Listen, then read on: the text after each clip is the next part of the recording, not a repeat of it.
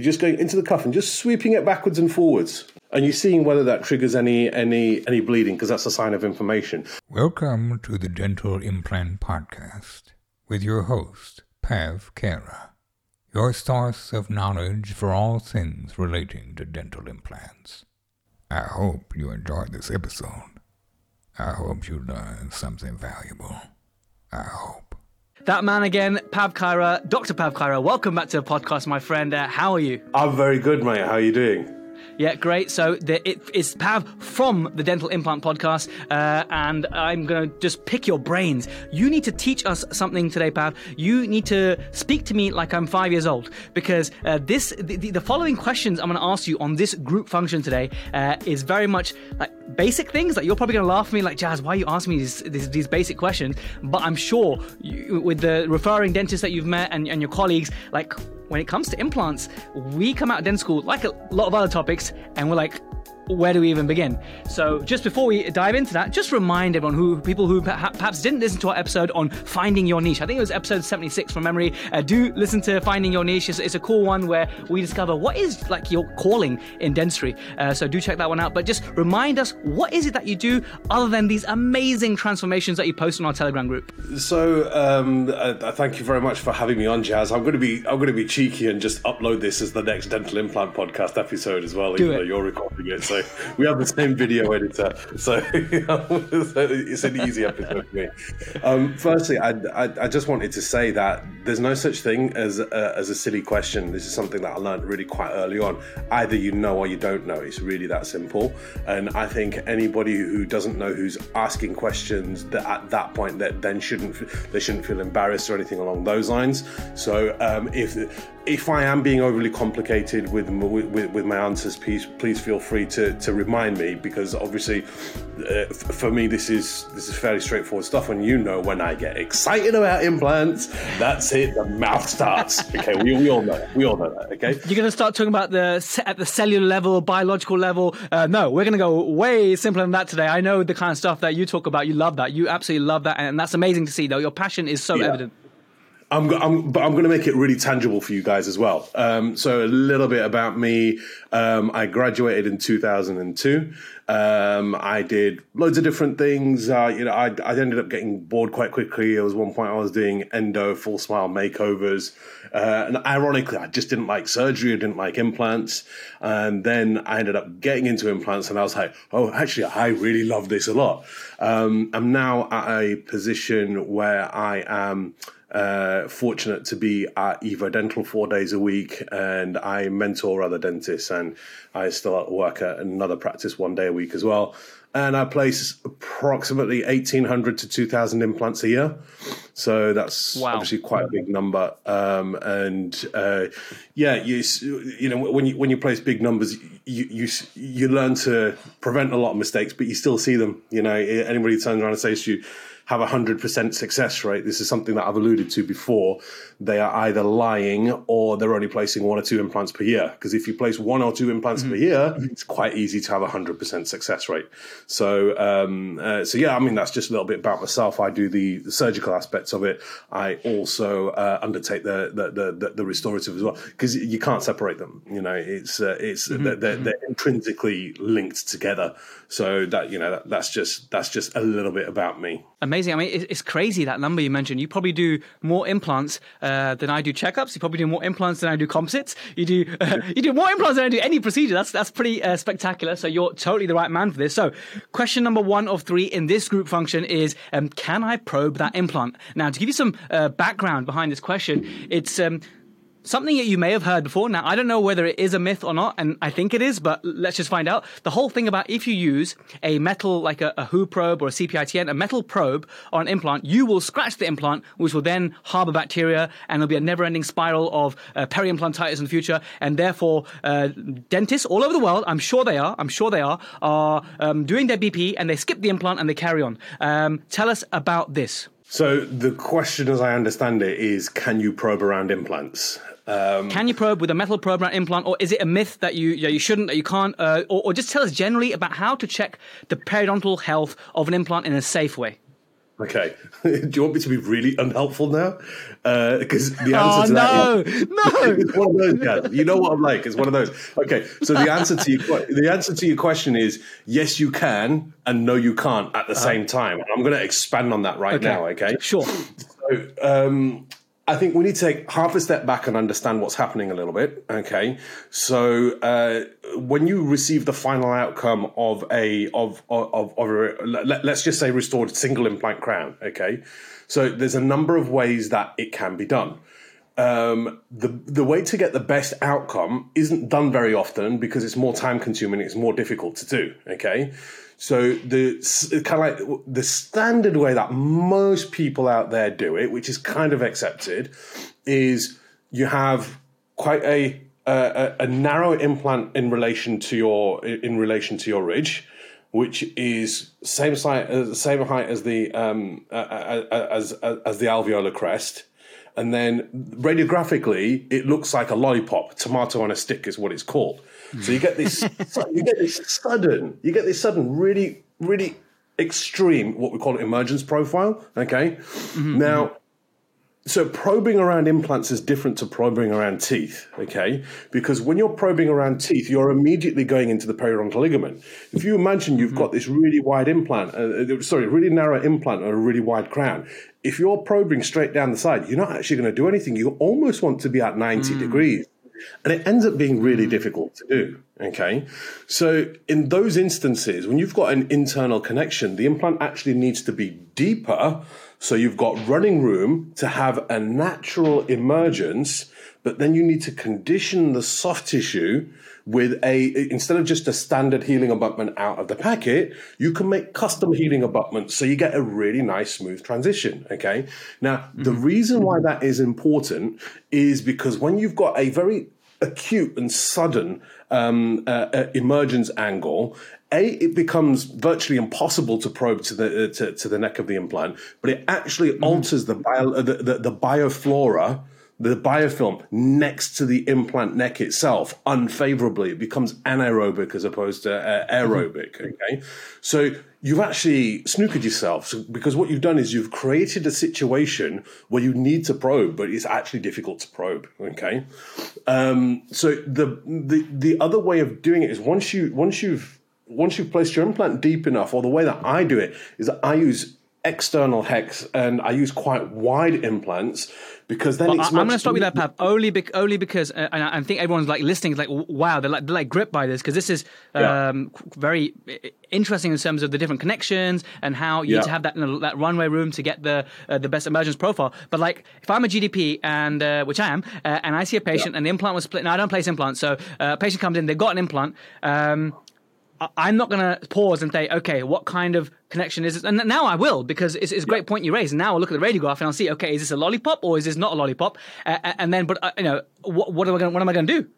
Okay, fine. That's exactly the point that I was getting to. So the first thing that you do is you take a radiograph, okay? If it looks like a lollipop, there's not really much point in trying to do it because the angles that you've got to get to, the pressures that you've got to apply, you're not really going to be able to probe to the neck of the implant, okay?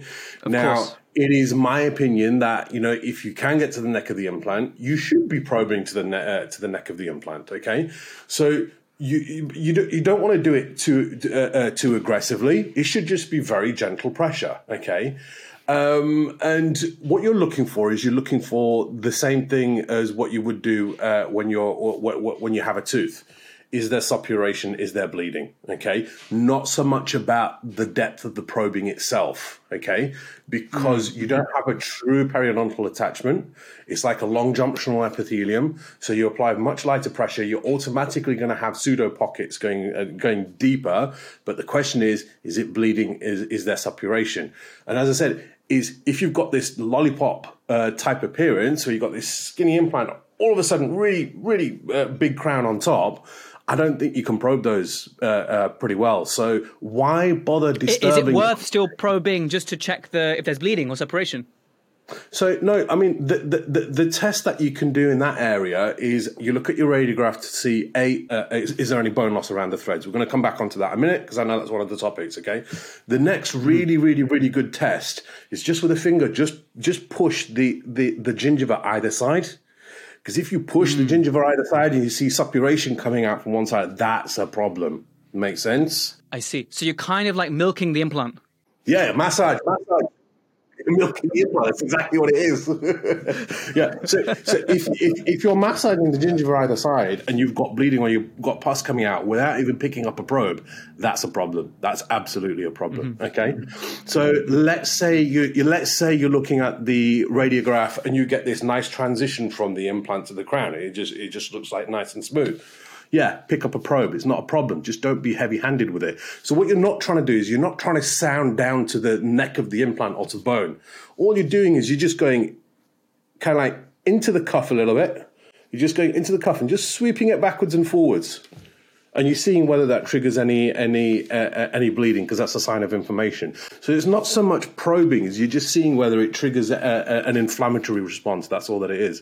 But what you will notice as well is particularly with implants, is you get this little purpley band around the neck of the implant when in early stages of inflammation.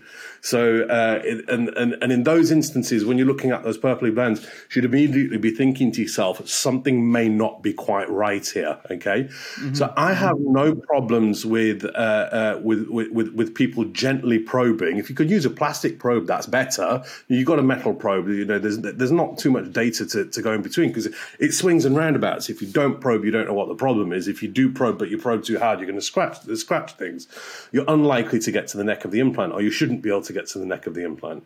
I think it also comes into play what restorative material has been used as well. Okay, so without going too much into it, there is a very good researcher called Thomas Linkevicius. He has done a fantastic textbook called Zero Bone Loss Concepts. He teaches on it. And the restorative protocol that he uses is highly polished zirconia on the fit surface against the soft tissue itself. And when you do that, and when you autoclave it and clean it properly, you actually get soft tissue adhesion to the neck of the implant. Okay? So allow me to break this down a little bit more. I know we're going a bit more advanced, but it's actually really relevant for what we're talking about. He did one study where he did restored single implant crowns, okay, using zirconia. On half of the fit surface against the soft tissue, he used his zero bone loss concept, which is highly polished, no glaze, okay? On the other half of the same implant, he used glaze over the surface, and he fit it. Clever. And 6 months later, he probed around that implant, okay? The average probing depth of the polished area was 1 to 2 millimeters. The average probing depth around the glazed area was 2 to 4 millimeters. So wow.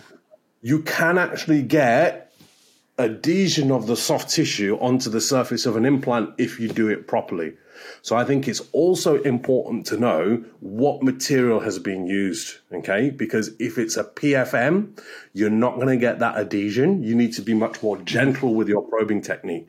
The other thing that you can do as well is if you're going around is as you put the probe in, you take it out and you wipe the probe clean with a clean gauze. So you're not transferring bacteria from one position of an implant to another.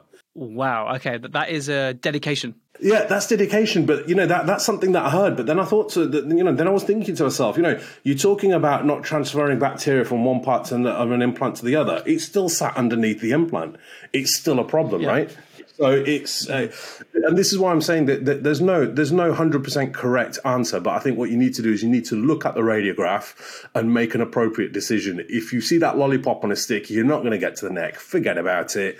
If it looks like a really nice, what we call emergence profile, that really nice soft flowing type thing, then you think to yourself, yeah, I'll gently probe this. And to be honest, is if I have like my own implant crowns now, the zirconia ones, I'm less bothered about probing them because I know I'm going to get soft tissue adhesion. So I look at the adjacent teeth as well, right? So if the patient's cleaning everything really, really, really well, you're unlikely to have a problem with the implant. So don't take the implant as a standalone thing. Look at everything else around it as well. Well, before we now come on to the radiograph, because you touched on that, and that was the next question about the thread exposure and what is a normal amount of bone loss. Before I get to that, I mean, when you find bleeding when you're doing the probing around an implant, I think that lends itself to a diagnosis of peri-implant mucositis, and I believe pus would mean I know it might not be a hard and fast rule, but pus usually, from what I've been taught and I've read, peri-implant peri-implantitis. Should I be referring to someone who is more clever than me in implants every time I diagnose peri-implant mucositis, just bleeding, or just simple local measures, improving OH is enough? Or do you think I should be actually sending him back to the dentist? Like peri-implantitis with pus, I definitely would be I would not be ignoring that. Yeah.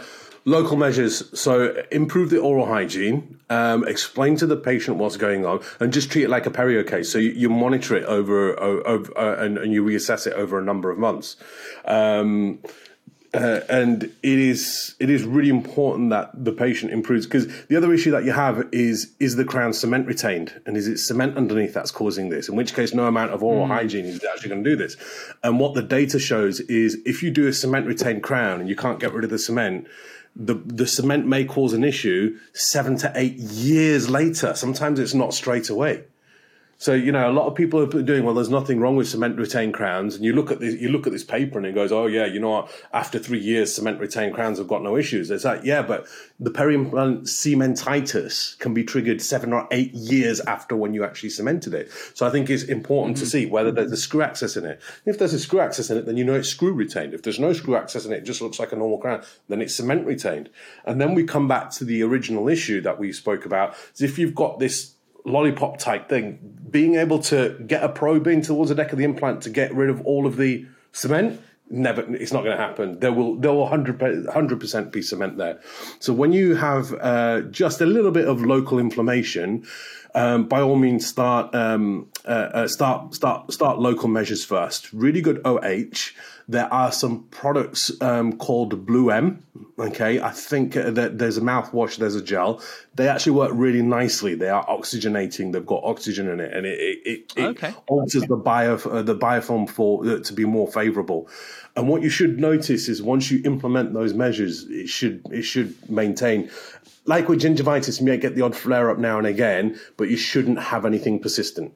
For me, your word is gospel. For me, you're the guy who if you don't know something, it's not worth knowing when it comes to implants. So I will definitely look into that product to help my patients supportively. But on to question 2 now. When you see a radiograph of an implant, let's say a periapical, and I don't know when this implant was done, I can ask the patient. The patient's like, a long time ago, 5 years ago, 10 years ago. They'll give me a vague answer. But anyway, am I expecting is it acceptable to have threads exposed supracrestal, i.e.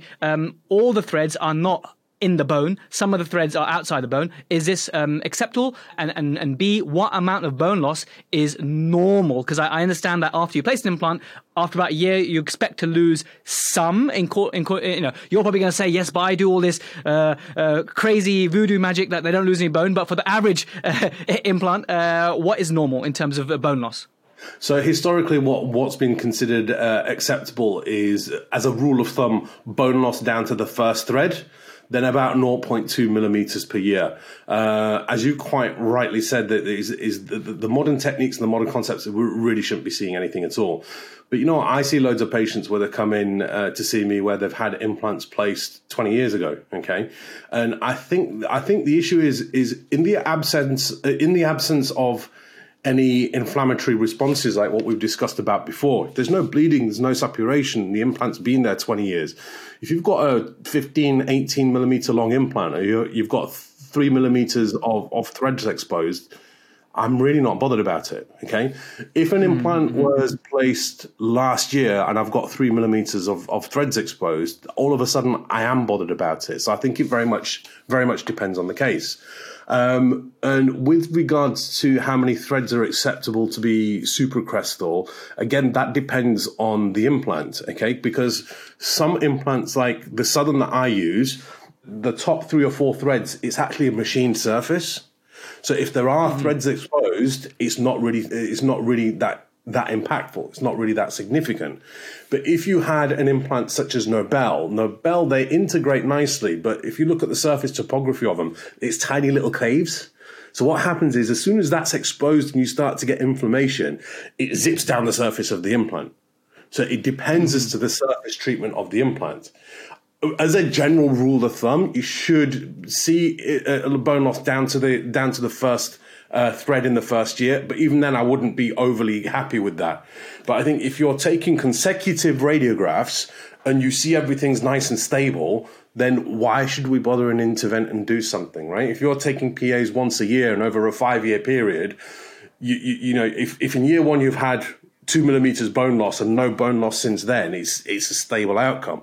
But if every single year you're losing 1 millimeter, half a minute, that's obviously then an issue. We need to intervene and do something. So again, I'm sorry, it's not a, you know, clear cut, but nothing's clear cut, but that's a useful guideline, Pav. I really appreciate that, because it's a bit like our periodontal patients. Age is a factor, and obviously age of teeth. In your case, age of implants. We can apply similar logic to that, so that makes perfect sense, and I think that will help the Protrusive listening and the. Have you got a word for the Dental Implant Podcast listeners? Have your listeners, have they got like a fan word? I've used the term titani nerds a few times. Say that again, titani nerds. Titani nerds, yeah. Okay, I love it. Titani nerds. Okay, so Protrusive titani nerds. I hope you're getting some value from that. I imagine the titani nerds I just know all of this stuff already, but maybe someone who's interested in implants and interested in getting into implants, and this might be helpful because they're seeing patients and they're helping to maintain implants, which is what this episode is about. So my last question is now that emergency phone call you get, the nurse says, or the reception says, okay, there's a patient with a loose implant. The first time I had this, this is embarrassing. The first time I had this, a DF1 patient came in and the crown was spinning, and in my head I thought, wow, this is like a grade 3 mobile tooth. I don't know, I think the implant's spinning. So I called my trainer and I said, hey Reg, I think the implants are like fully loose, but the x-ray looks okay, what's going on? And he just like took out the access cavity restoration, just tightened it by a quarter turn, and that was it. And I was like, wow, that was so easy. And then later on when I got to do this, one of the implant dentists told me that, Jaz, you know, I read your notes, you tightened it too tight. And I'm like, I didn't know. What was I supposed to tighten it to? Because that's what Nobel taught me when I went on a course once. So, do you think all general dentists should know how to manage this emergency? And B, any guidelines, any helpful things that you can tell us? Is there a standardized number of newtons that we're tightening to, for example? Is the kit standardized?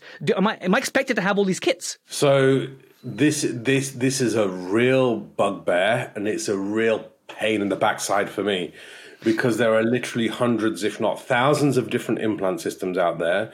They all use different screw heads. They all use different torques. It can be due to a number of different problems. It could be screw loosening. It could be what's called the titanium base that's come loose. It could be the hex that's threaded. It could be the implant head that's fractured. And you're basically taking a shot in the dark with this type of stuff. What I would probably recommend to a general dentist who doesn't place implants, the only thing that you should really be looking at doing is, at the most, is tightening it finger tight and then sending it to somebody else to deal with. Okay, because I had a patient come out to see me. So what I never do is I never just retighten screws. Always have to order a brand new screw. Okay, so I've had a couple of patients recently come out to see me. The work's absolutely beautiful. It's come loose. So what I'll do is I'll hand tighten it. I'll say to them, I've got to order new screws. I'm going to swap the screws over. Because screws become stressed and they become strained. That may be one of the reasons why it's come loose. And if you retighten a strained screw, you can cause it to break. Then you're in trouble because you may not be able to retrieve it from the implant head. So you only want to tighten it to finger tightness, and then you want to refer it on somebody else to deal with. So the issue that you have is certain systems like Ankylos, they're quite happy to take 15 to 20 Newton centimeters. The Southern implants that I use take 40 Newton centimeters. If you get it wrong, you're going to give yourself a problem. So you need to know exactly which system it is. And there have been a number of occasions where I haven't known what system it is, and I've had to take an educated shot in the dark. And that's all that I can do. So the answer to that question is are you going to see it? Yes, you are. Okay. And I think another big aspect and another big problem that this is caused by is very frequently when dentists get the lab work back from the lab, they'll use the same screw that the lab's been using. They won't order a new screw. And I'd say historically that's what I used to do because I didn't know any better. But people are like, why should I spend another 40, 50 quid on a new screw and all that when there's one that's here? Thing is, the lab's been screwing it on and off, and that screw's strained. It's not appropriate for use anymore. So this is something that Riaz and I discussed in our podcast as well, is the lab should order a brand new lab screw and you should get a brand new prosthetic screw for every single case. You should not be reusing impression copings. You should not be reusing lab analogs. You should not be reusing healing abutments. Everything should be fresh, brand new for every single case. The other issue that you can have, remember we spoke about this lollipop type appearance on a number of occasions. Yep. So another issue that you have is, particularly in monocytes, is if you've got a narrow implant which has had a small healing abutment on it, and the lab they're trying to create some sort of contour to the crown. Quite often the lab will put on a little bit of compression onto the gums to try to give it some sort of contour as it's coming out. And what happens is, as you're torquing it down, let's say you're torquing it down to 35 Newton centimeters, that compression's going onto the soft tissue, not onto the actual interface itself. So you get patients back quite quickly with loose crowns. Yeah, because all that's happening is the soft tissue is getting compressed, but the screw is not engaging where it should be, right? Yeah, so the screw's not fully seated. It's partly seated. And sometimes you get away with it, but a lot of the times you don't. So my protocol is, A, make sure that the crown's completely passive as it's going in. I will then torque my abutment to whatever torque it is, depending on which implant it is that I'm using. I will then wait 10 minutes, and then I will retorque it. Because retorquing after 10 minutes makes sure that everything's really nice and secure.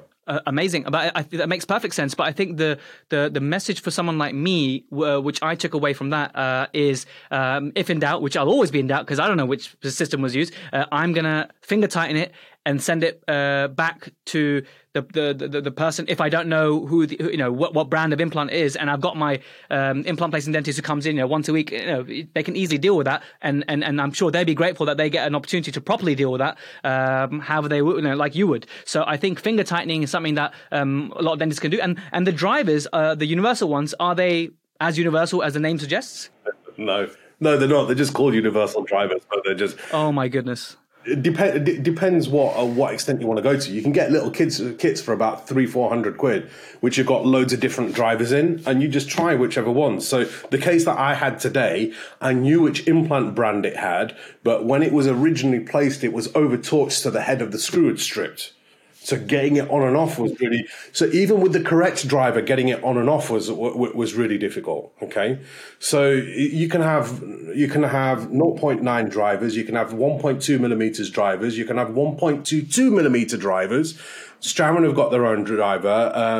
Nobel have got their own driver. Neodent, they've made their driver similar to Nobel. It's called the Unigrip driver, okay?